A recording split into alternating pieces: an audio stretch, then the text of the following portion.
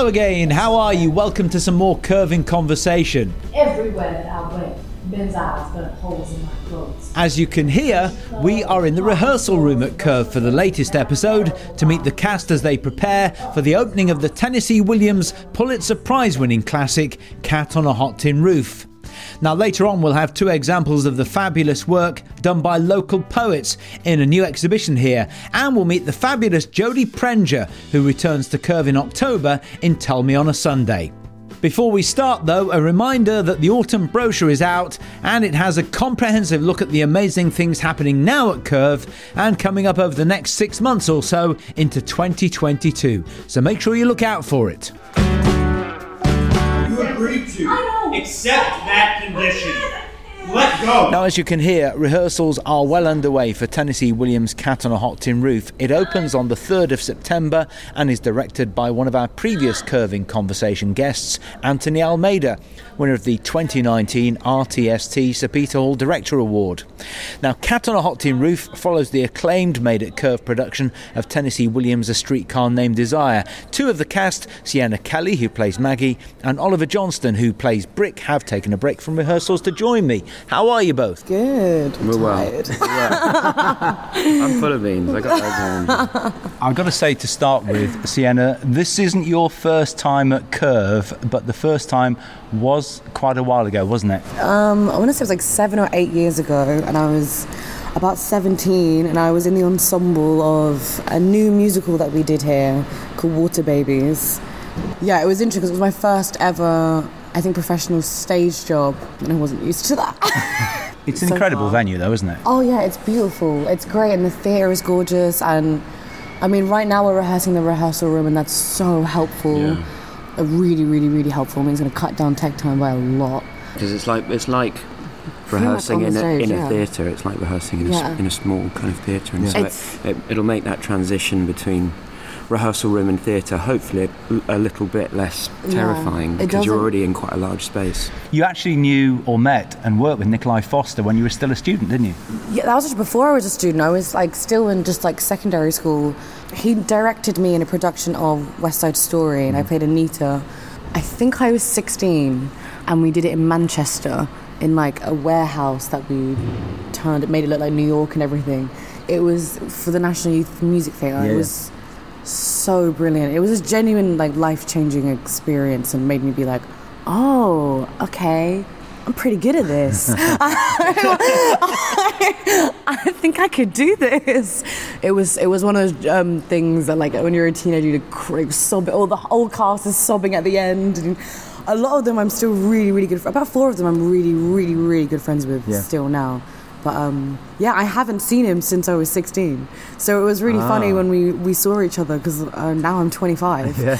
And I know that he directed a production of West Side Story here. He did. Was it a couple of years ago? Production as well. There was about 3 people from my production of it in it. Yeah, really.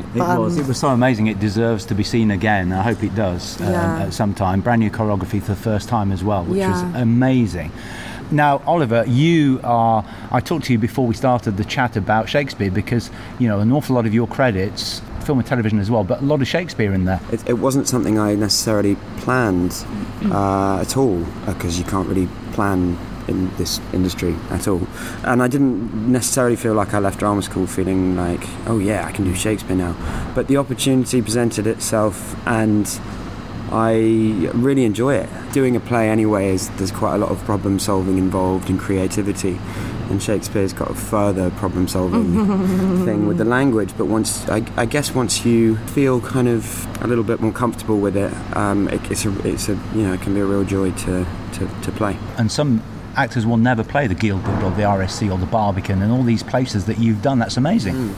Yeah, no, I'm as I said, I'm really grateful for it, and the first big opportunity came when I was offered 2 roles at the RSC to play Iachimo and Cymbeline and Edgar and King Lear in a season, and they're both hugely contrasting parts. Iachimo is this sort of Italian Lothario, and Edgar is this young sort of prince-like figure who has to go into hiding and pretends to go mad, and famously dances around in a muddy loincloth, which is lots of fun.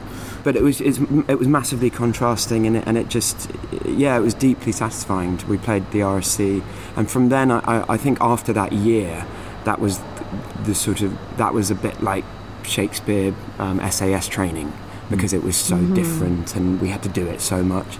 So now I sort of feel more comfortable than I did before when tackling those roles in those theatres. Like children. I do so like children, I do them. Well brought up. Well, why don't you have some and bring them up well then, instead of all the time picking on Rufus and Maze? Hey, Big Mama, guess it's gotta go. Wait to tell you goodbye. Tell them to hold the horses. I'll be right down in a jiffy. Yes, ma'am. Cat on a Hot Tin Roof is as intense, isn't it, in many ways, in terms of the dysfunctional family, the tensions, and all the themes that are so relevant today. Tell us a bit about your character, Brick. I think the main difference would be that lots of Shakespeare's characters, in fact, probably all of Shakespeare's characters are pretty articulate, are pretty adept at saying how they feel. I'm not an expert, but I think there's very little subtext in Shakespeare. Generally, people say what they mean or feel. And Brick, my character in Cat on a Hot Tin Roof, is inarticulate. He is completely unable to describe his inner life. And that's kind of his problem. In a nutshell, Cat on a Hot Tin Roof is I guess it's a party. It's Big Daddy's 65th birthday party, and the family descend on their plantation in the Mississippi Delta for the celebration.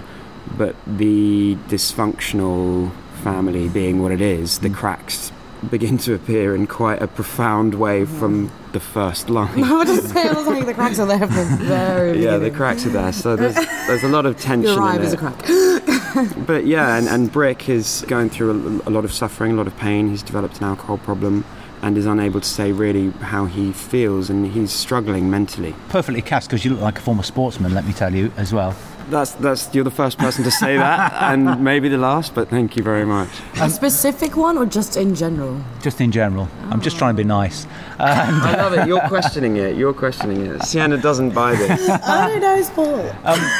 Your relationship, Sienna, Maggie and Brick, is key to the whole thing, really, isn't it? Yeah, it is. I think the chemistry and the tension is really, really key. We're trying to get that and find it. And I think we are, and we're definitely on our way. But yeah, it's really heartbreaking, because essentially is just someone who needs and wants help, and someone who wants to help but doesn't really know how to. There's a miscommunication. There's cross wires type thing happening. There's a lot of missed opportunities for there's no warmth or love or connection, not just between Maggie and Brick, but between almost every character in the play. Yeah, and it's I don't think it's a thing of people not wanting to. That's probably part of its enduring popularity, is that it feels very true to any family, that most families, I guess. It's just people wanting to help but not knowing how to.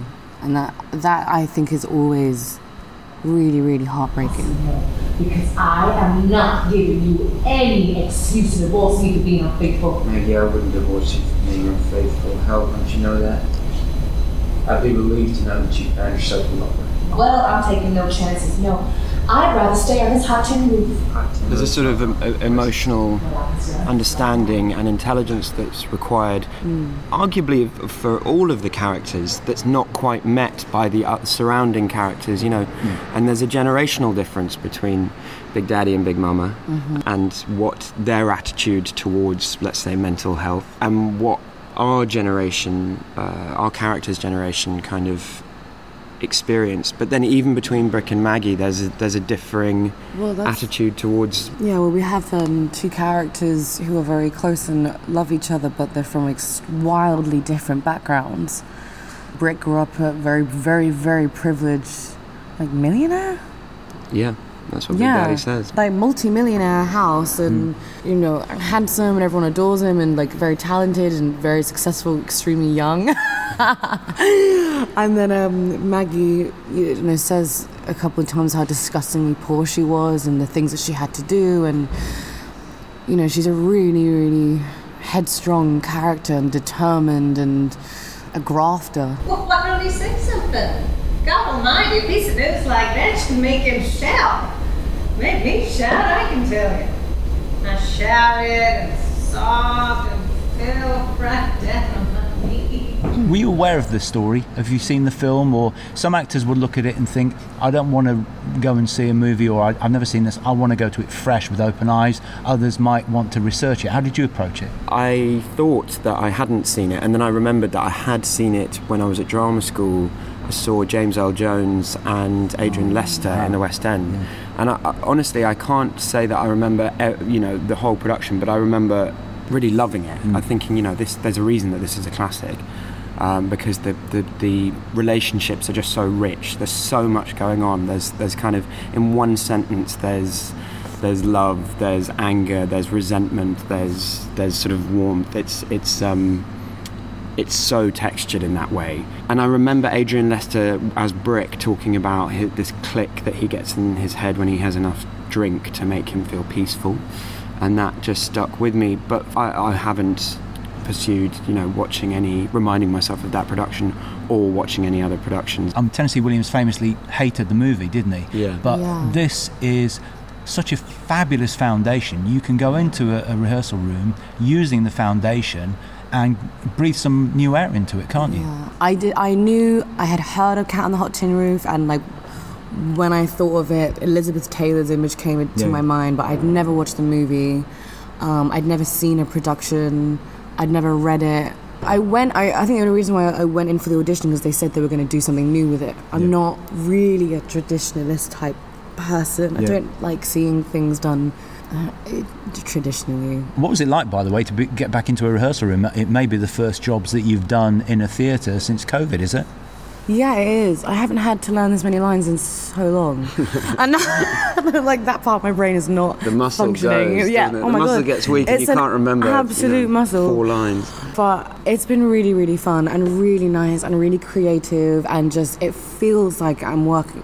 I don't know about you, but it feels like I'm working on a brand new play, because Anthony's being really free with it and being for me, as someone who's not well versed with the classics, and I don't really tend to watch them that much, it feels I'm really enjoying that. It makes me, I don't feel stressed about being oh my God, am I doing it how it should be done? And everyone has an expectation, and we're whatever, I'm doing what I'm doing with it. That's a good way of putting it, actually. We sort of want it to feel like it's, whilst acknowledging its popularity, we want it to feel like a new play. You never go into something thinking, I'm going to play this different from the person before. You go into it thinking, this is my version of this, and now, this is our attitude towards family and greed and mental health and love very much now, not when it was written in whenever it was, 50-something, 56. And I think Tennessee Williams would welcome that. I mean, he's famously rewritten it himself 2 or 3 times, because the themes and the foundation is so strong. You can do that, can't you? And it must be great for you, for actors anyway. It's almost like a workshop in a way, because you can all bring your own ideas. It does feel like it does feel really, really creative, and it feels really, really fun. And also, just going into it so much, I'm now I get it. I see why this is one of the greatest plays ever written. And Anthony's attitude has always been to honour the sort of spirit of what Williams wrote, but it's our version. Let's tackle it like it is a new play, and that has been really, really fulfilling, actually. It's a joy to have you both here. Welcome back, Sienna. Looking forward to Cat on the Hot Tin Roof when it opens at Curve. I hope rehearsals continue to go well for you both, and again, welcome to Leicester. Thank you for talking to us. Thanks a lot, Martin. Cheers. Great, thank you. It's Memphis, Big Mama. It's Aunt Sally in Memphis. All right. We're going to hear some fabulous poetry next. During the summer of 2021, Curve has been exhibiting poetry written as part of a recent community creative writing challenge, as well as film and other digital performances created by Curve's associate companies, Sidekick and Moving Together, as well, of course, as Curve's young company. Now, the project was inspired by Leicester City Council's We've Missed You campaign, and it's by the Clock Tower poem written by Arch Creative co-founder Joe Nixon, the focus of the European Regional Development Fund Reopening High Street Safely campaign. All of the poems tell the story of Leicester during and after lockdown, celebrating the diversity, resilience and individuality of the people here and their hopes as lockdown eases. The first poem you're about to hear was written and will be read by Lyd Arlo. Lyd was involved in the People's Poem, which saw two of Leicester's most celebrated poets, Mr. Shea and Tyrone Horton, work with budding local writers to create a piece about the city and our experiences over the last year. Lyd's poem is called The Pride of Leicester. We've been locked in our houses, glued to our couches, missing all the culture 'cause we've been without it. Leicester, I've missed you. I've been at a loose end, not knowing what to do, 'cause without the West End's busy bustling buzz or poetry recitals down at the Western pub, it's not felt quite like Leicester, 'cause Leicester is alive. It's the city that I come from, it's the city where we thrive. It burns blue like a Bunsen. I remember back in primary school singing "We're from Leicester, mighty, mighty Leicester," and learning that here you can be anything: doctor, artist, protester. Take a walk down the Narborough Road and tell me you don't see real life. And sure, we've been through the ringer, we've been through some strife, but here in Leicester, when we get knocked down, we get back up again. Just ask the Foxes when they bring home a cup again. I love this city because here the impossible can happen. Maybe you'll find a king under a car park or anything else you can imagine. And I've missed meeting my friends at the clock tower in the centre. I'm ready to get back to it. I'm ready to get back to Leicester. The Pride of Leicester, written and read by Lyd Arlo. Rivka Miller was inspired by this poem and the Curve Poetry Resource Pack to write her own poem. It's called Weep for the Beautiful City and is part of the Community Creative Writing Exhibition, which is currently on display at Curve on the mezzanine. Weep for the beautiful city, with a tear in her garment for what she has lost. Feet that ran now drag a little as they walk these streets and hurry inside and close the lonely door. Don't rush to the next page where it will all be okay. Just hush and leave a space. There will always be a lingering trace and a sad remembrance. And that is okay. Breathe. Love loves this beautiful city. Love sees behind the closed doors and opens new ones. Like a voice calling from a minaret, take heart and take a hand.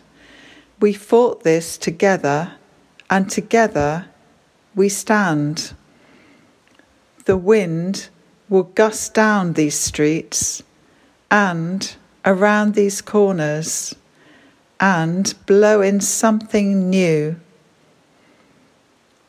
But just in this moment, we are standing in the gap of an alleyway with our hand on the wall to catch our breath. Rivka Miller reading her own poem, Weep for the Beautiful City, which is included in the Community Creative Writing Exhibition, and you can see that right now on display at Curve on the mezzanine.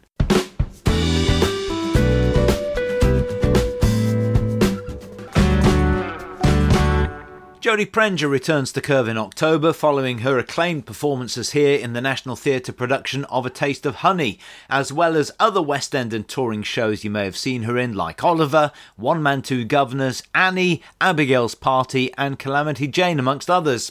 This time Jodie stars as Emma in Andrew Lloyd Webber and Don Black's classic musical Tell Me on a Sunday, and Jodie is joining us for some more curving conversation. How are you, Jodie, first of all? I am very well. How are you? I'm really good, thank you. No stranger, of course, to Curve, or indeed Nikolai Foster, who directed Calamity Jane. But you obviously love coming back here, don't you? I do. No, I do. And I just, do you know, the theatre is a fantastic theatre, but the people in that theatre are just phenomenal. So, yeah, no, I'm a massive fan.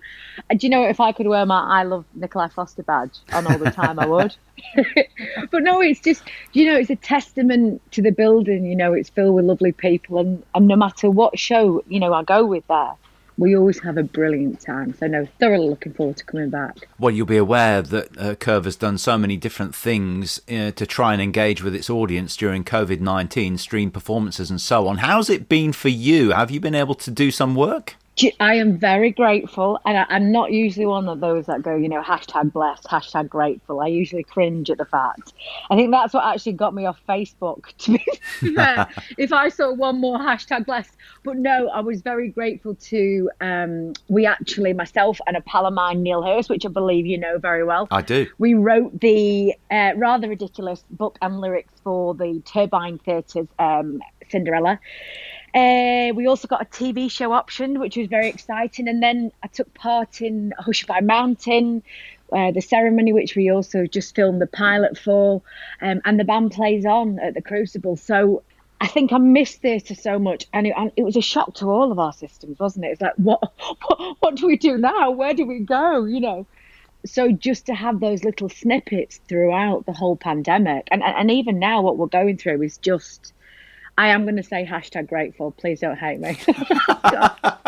I'm not rejoining Face Cloth, but I am going to offer you a hashtag grateful. Thank you. Well, listen, this is you returning to a role you've played before 4 or 5 years ago, and the team as well, the whole team, the creatives on this. So how did it feel to get back in the rehearsal room? Do you know what I thought? I'm going to know it. I'm going to remember it all. I got in there. I was like, I forgot what I said. But in a bizarre, weird way, that was really useful because we totally almost reinvented the piece, and I found like little new nuances that you discover and you relish in. So it's really interesting from a performer's point of view to revisit a part because I think you find so much more in it. You develop. Hopefully not like more like a fine wine than a fungus. You know what I mean? So it was kind of nice to revisit something. It really was. Now, when you came to this in the first place, how much did you know about it? I mean, it famously began its life as half of a show, really, called Song and Dance, with, Wayne Sleep starring in the dance section and Marty Webb in the song section, which was effectively Tell Me on a Sunday. This was back in the 80s when you weren't even born. So how much did you know about this? I did offer, I said, look, I have got a onesie that I could turn into a leotard. And if they want me to offer my Wayne Sleep... I'm ready to play into the limelight. But surprisingly enough, they said, no, Jodie, step down. I was like, okay, awkward. Okay, I'll sing instead. No, I knew it. And the bizarre thing is, I've literally just moved house. And of course, you get out all your boxes from the attic and from years and decades ago. And I opened one box, and in it was the score of Tell Me on a Sunday, which I must have bought when I was... early teens, must have done. And I was like, and it just takes you back. And I think this is what this show does. It's the people I've spoke to who've come to see the show already. They go, it's always in a relation to a happy memory, to an anniversary, to meeting the partner, to one of the first albums they bought, and Tell Me the Sunday was on it. So I think it's got that resonance, and it's lovely to have that because it's definitely got it for me. What a dream team as well, Andrew Lloyd Webber and Don Black. It's not too shabby, is it? No. Do you know what? I say one thing. I think they'll both do well in life. I think they'll get on. But it came from, I remember, I think the name Emma, correct me if I'm wrong, Andrew was saying it came from when Bernadette Peters played it. And then I think they were having dinner somewhere and they were saying, what's her name? And that's the name came, Emma. And then what did she do? And I think across the road at the time was a hat shop. So she worked in a hat shop. I'm not saying my Emma works in a hat shop. As Elaine Struck said, does anybody still wear a hat? But the character, I think, Emma itself, I think the one thing that Andrew Lloyd Webber and Don Black have created, she always stays positive. She goes through so much, but she kind of comes out and she battles on. And I think it's very it almost kind of matches mirror-like to what we've all gone through with the pandemic. We kept getting knocked down, but we got up. So, yeah, it's a lovely show to take out and be part of. It really is.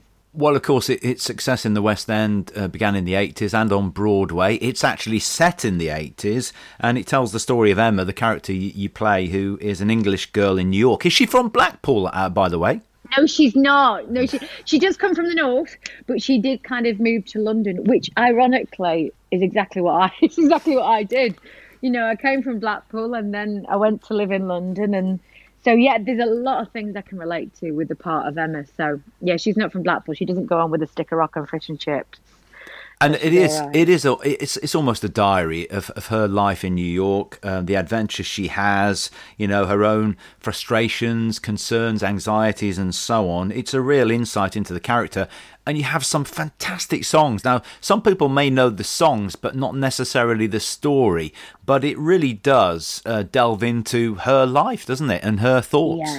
Yeah. And listen, she goes, you know, her fortunes and her, sadly, misfortunes, and the guy she meets and how she tackles that.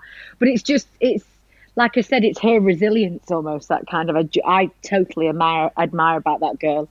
I mean, half the fellas she meets, I feel like slapping them before she's even talked to them. But yeah, she's a lovely character, absolutely lovely character to play. Now, I said at the very beginning this was originally half of a show called Song and Dance. For that reason, predominantly, it's not the longest of shows, but like any good DVD, your show comes with bonus features, doesn't it? Well, yeah, exactly. You get an act one, and you know, send yourself to the bar for the interval, and then you can come back for an act two. I've got to admit, I love act two. It's a Q&A with the audience, and there's a few more kind of songs we sing through and what have you. But it's just a really relaxed, and for me, it's a total hello, I've missed you. You know, it's that kind of feeling. I have to say, you love that sort of one-to-one relationship with an audience, don't you? It's like any of us. I know maybe it's not some people's sort of thing, but it's what I've grown up with, and I just love them. And I always think no matter what kind of production you're in, theatre, you can't beat live entertainment, and the reason for that is it is a two-way relationship. It's the audience and the cast and crew on stage and backstage, and it's magical, and that's why I think we've all missed it so much. Well, we're so looking forward to seeing it. It opens at Curve on Tuesday the 12th of October through to Saturday the 16th of October in the studio at Curve. It promises to be a fantastic night. Jodie, thank you so much for talking to us. Hey, not at all. Absolutely a pleasure. And I'm afraid that's about all we have time for on this episode. Thank you so much for listening. Remember to subscribe through your favourite podcast app or go to curveonline.co.uk. And I hope that you can join me next time when I'll be catching up with Curve resident creatives Burnt Lemon Theatre to preview their multi-award-winning musical Tokyo Rose. We'll have a look at the forthcoming season featuring shows like Hairspray, and we'll have some exciting news from Curve's artistic director Nikolai Foster. All that coming up next time on Curve in Conversation.